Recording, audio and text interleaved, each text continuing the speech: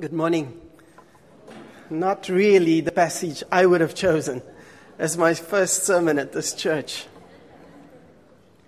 But there's some really good advice, don't you think, for all young men looking for wives? Go to the dance and grab one. You know, I love trees. On my balcony in Kowloon City, I grow a rambutan tree, a jackfruit tree, some avocado trees. But I just love trees. And one day when I grow up, I want to plant them and hope they will become a forest. Because I just love forests. Forests are full of birds and biodiversity and big shrubs and small shrubs and big trees and small trees and full of life. But the problem with forests are that sometimes you can get lost.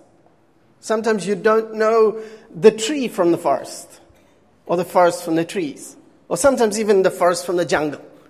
It's easy to get lost. And now I know you have been traveling and journeying through the book of Judges for a number of weeks. And it's also easy to get lost in this forest of bloodshed and blood and guts and all this awful stuff that happens in the Bible. So maybe what I want to do just in the next 12 minutes is maybe step back, help us to look at some of why it is there, and then see if we can unpack some of that and see if we can take something away that will benefit us in the week to come. So, if you would fasten your seatbelts, I'm going to preach the first pizza sermon that has ever been preached at this church. And what a pizza sermon is, really, is I'm going to give you the big picture to show you where the small slice fits in. Right? So I'm going to take this little piece that you've just read. I'm going to put it into the big pizza so you can understand why it's there. And then we're going to unpack the pizza again and have a bite or two. Okay? So you ready? So how does this all started? Well, it started long, long ago in a land far, far away, when a man called Samuel wrote or recorded everything that happened in the book of Judges. See, Samuel lived in a time of transition. Samuel lived in a time where people didn't obey God anymore. And they were looking for an earthly king. They were abandoning the relationship they had with God where He was their king. So it was a time of transition. It was also a time of the judges, right? So we have the cycle of judges. There was actually 7 cycles. The people sinned, and then God did what He said He would do. He would raise up an army that will come and oppress them. And then the people repent. Say, oh God, we're so sorry. We will never do this again. And then God raises up a judge and brings peace. And a few years it goes well, and then all of a sudden the people sin, did what was evil in the sight of the Lord. And then God did what He said He would do. He raised up an army. They're oppressed. The people repent. Oh God, we're sorry. God raises up a judge. And so the cycle continues. But Samuel, as he writes the book of Judges, he looks back on about a period of 330 years. He looks back and he reflects. So he reflects in the first 3 chapters of Judges. He looks at what have they done. Remember, the story of Judges is really a continuation of the story in Joshua. And the story of Joshua is really a continuation of the story in the book of Deuteronomy, right? So to understand the one, you have to understand the whole. That's the pizza sermon. So let me take you back for just a second to the book of Deuteronomy chapter 28. And if you imagine with me for one moment that this side of the congregation, you are gathered on one hill, one mountain, right? So, hi, wave. Oh, good. You're on this mountain. And you guys are on the other mountain, right? So it's opposing hills. So half of Israel is on this side, and half of Israel is on this side, right? So this side, wave, just to see you with me. Great. Now, the book of Deuteronomy chapter 28 is divided into 2 parts. It's called the blessing and the curses. Remember, God made a covenant with His people. He said, if you obey me, I will bless you, right? Okay, so we're going to do the blessings for these guys first. So you are 6 tribes of Israel. So if I say, if you obey God, you will be healthy all your life long. Say amen.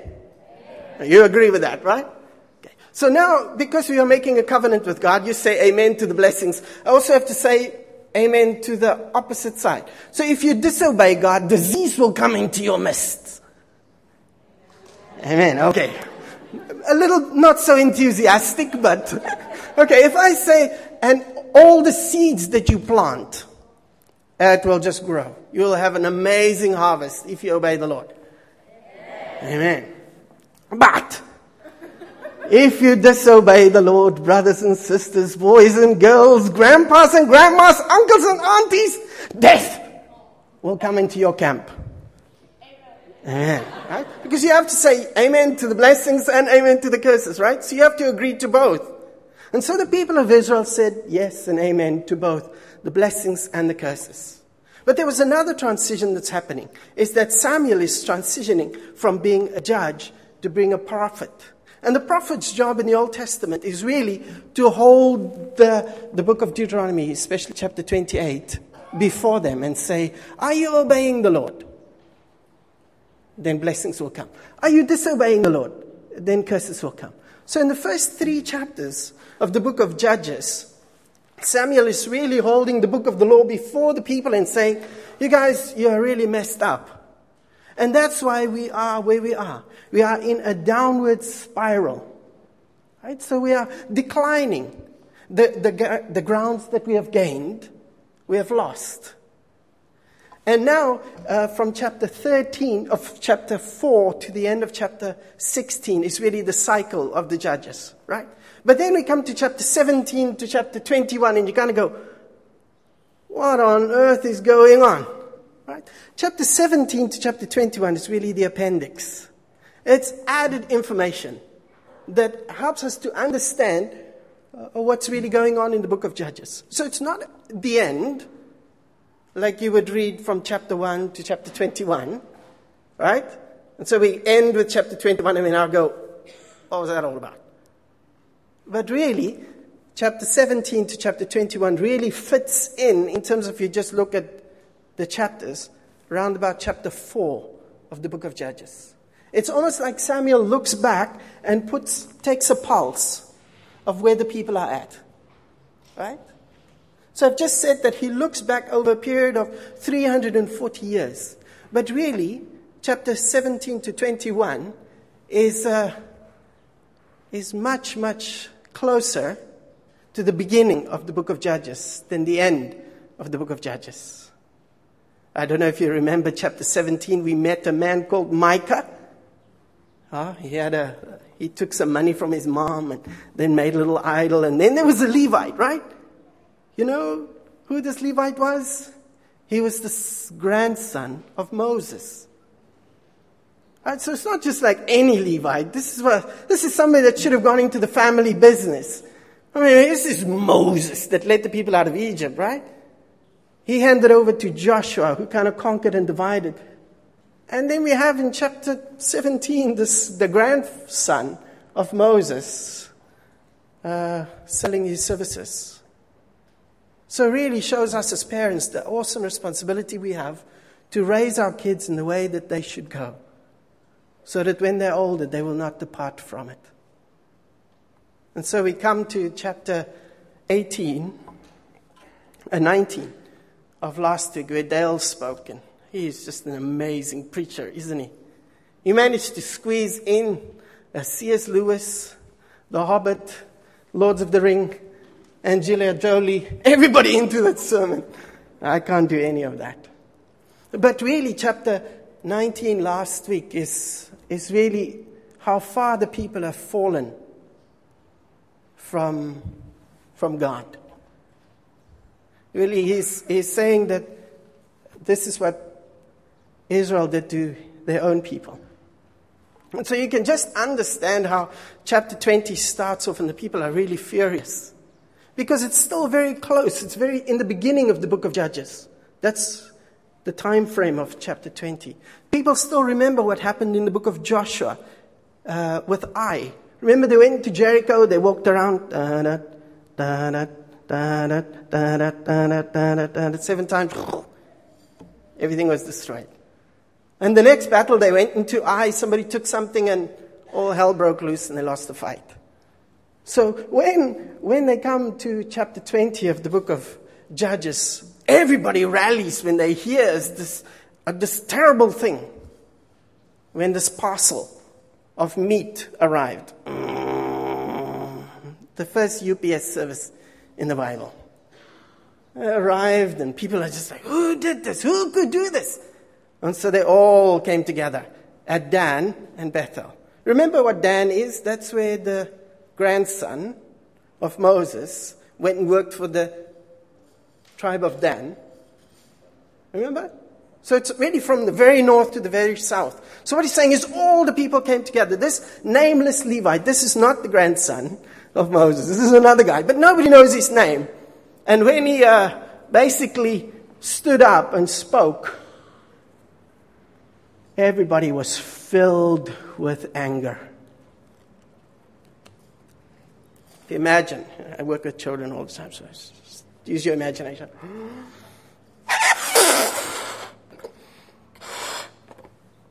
People of Israel heard what happened.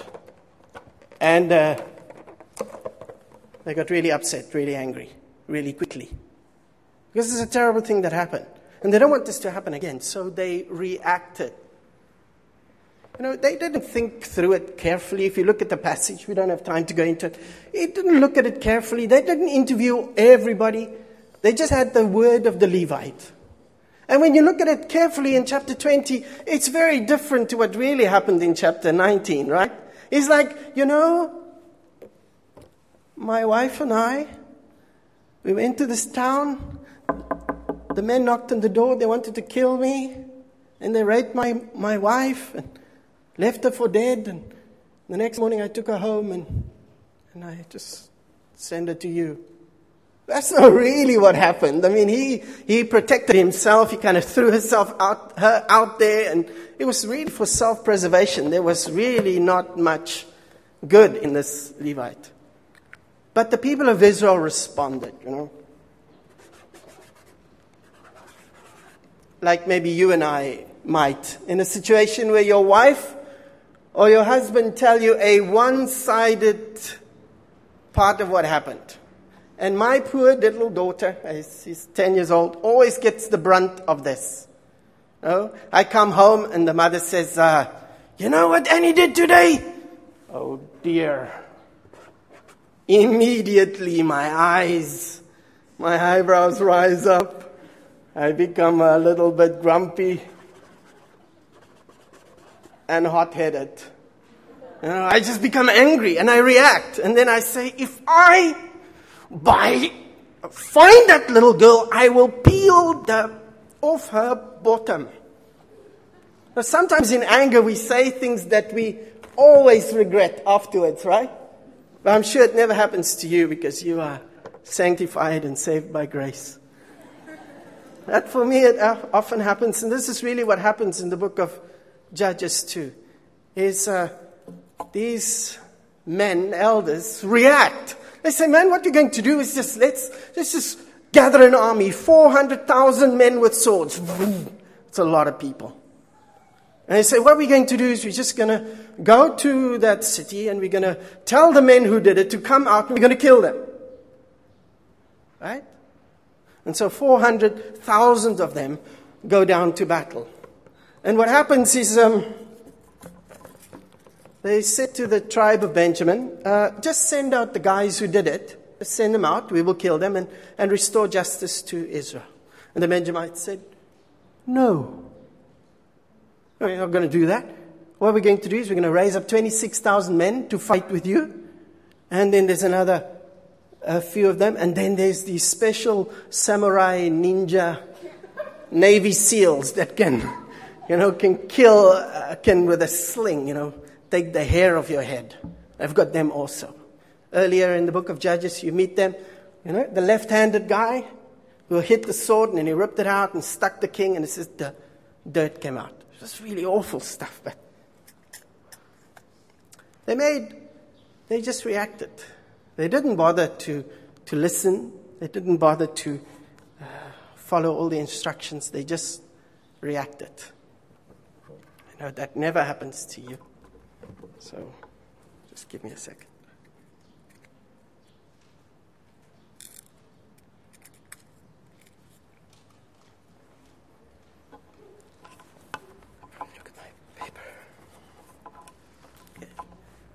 So what they do is they go to battle 3 times. The first time they inquire of the Lord, they say, should we go? So they just assume that what they're doing is right. So God says, let Judah go first. 22,000 men died. They cried, they come to the Lord again, said, should we go to battle again tomorrow and fight Benjamin, our brother? And God says, go. And then another lot of people die. The third battle, they go again and say, should we go this time and fight? And God says, this time go and I will give them over to you. And then they did an awful thing. They killed most of the people of Benjamin. And then they were left with a dilemma. You know, in the heat of the moment, we sometimes lose our heads and we do awful things. And it is with regret often that we come after we've done terrible things, that we come back and say, God, what have we done? And that is exactly what happens in chapter 21. They've basically wiped out a whole tribe and only 600 men are left. And they found themselves with this dilemma that often when we make problems and we try and fix them ourselves, we often make things worse. Right? So they had a problem. They didn't really ask for all the information. They reacted, overreacted, went to war, killed everybody, and now they find that the tribe of Benjamin has no wives. But the story doesn't stop there, because what they've done in the heat of the moment, they also said, and we're going to go to war, and by the way, when we kill them, we won't give any of our daughters to them in marriage, I promise. So they made a rash vow. Right, so they have this vow. Now they have a problem. They can't have any children, so the tribe of Benjamin is going to die. Because they promised that they won't give their daughters to them in marriage. Right, so they think, what can we do? And often we do the same in that situation. We think, how can we change the rules slightly so we can kind of get out of it? And they said, well, maybe there's a back door.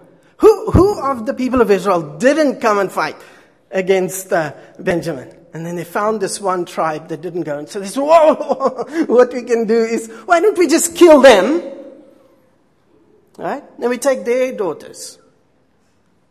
So they go, 12,000 men. And they found only 400 of these girls. But there were 600 men. So they said, what can we do? Part 1, ka-chink. Part 2, they still need 200 wives for these young men. So they decided, well, there's a dance coming up.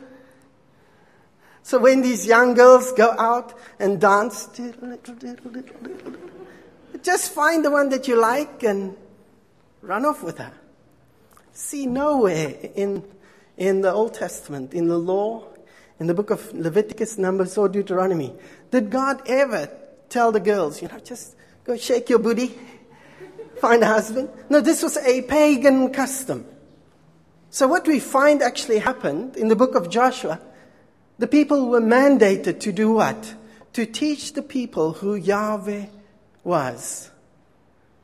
The book of Deuteronomy says that who is like our God?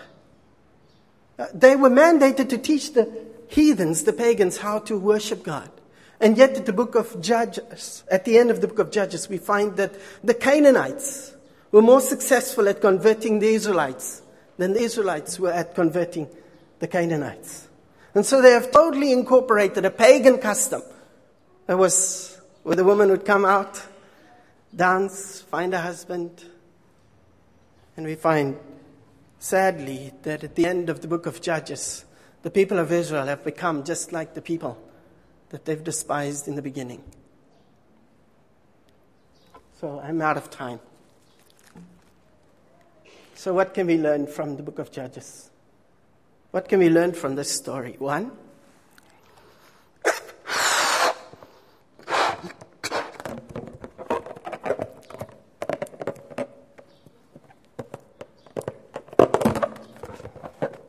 when you come home next time,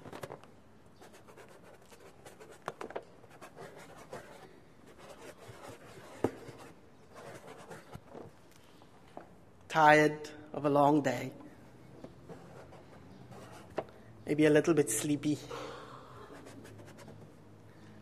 a beautiful red nose because you love Rudolph, happy to see your family, your wife, your kids, and you hear all these stories of the things that could have gone wrong. That's one ear. It's another ear. Maybe what you can do is ask the Holy Spirit, especially for the men, before you come home, cover your ears. This is good godly advice. I've been married 20 years. It works for me. Ask the Lord to help you hear what would be helpful, what would be life-giving. Because often it's when we're tired, we react, we respond, and we do things that just makes the issue worse. So, okay, now, what happens? And he did this terrible thing. And we can hear and not react. Because we've asked God to really help us to hear with His ears, to see with His eyes. Let's just pray.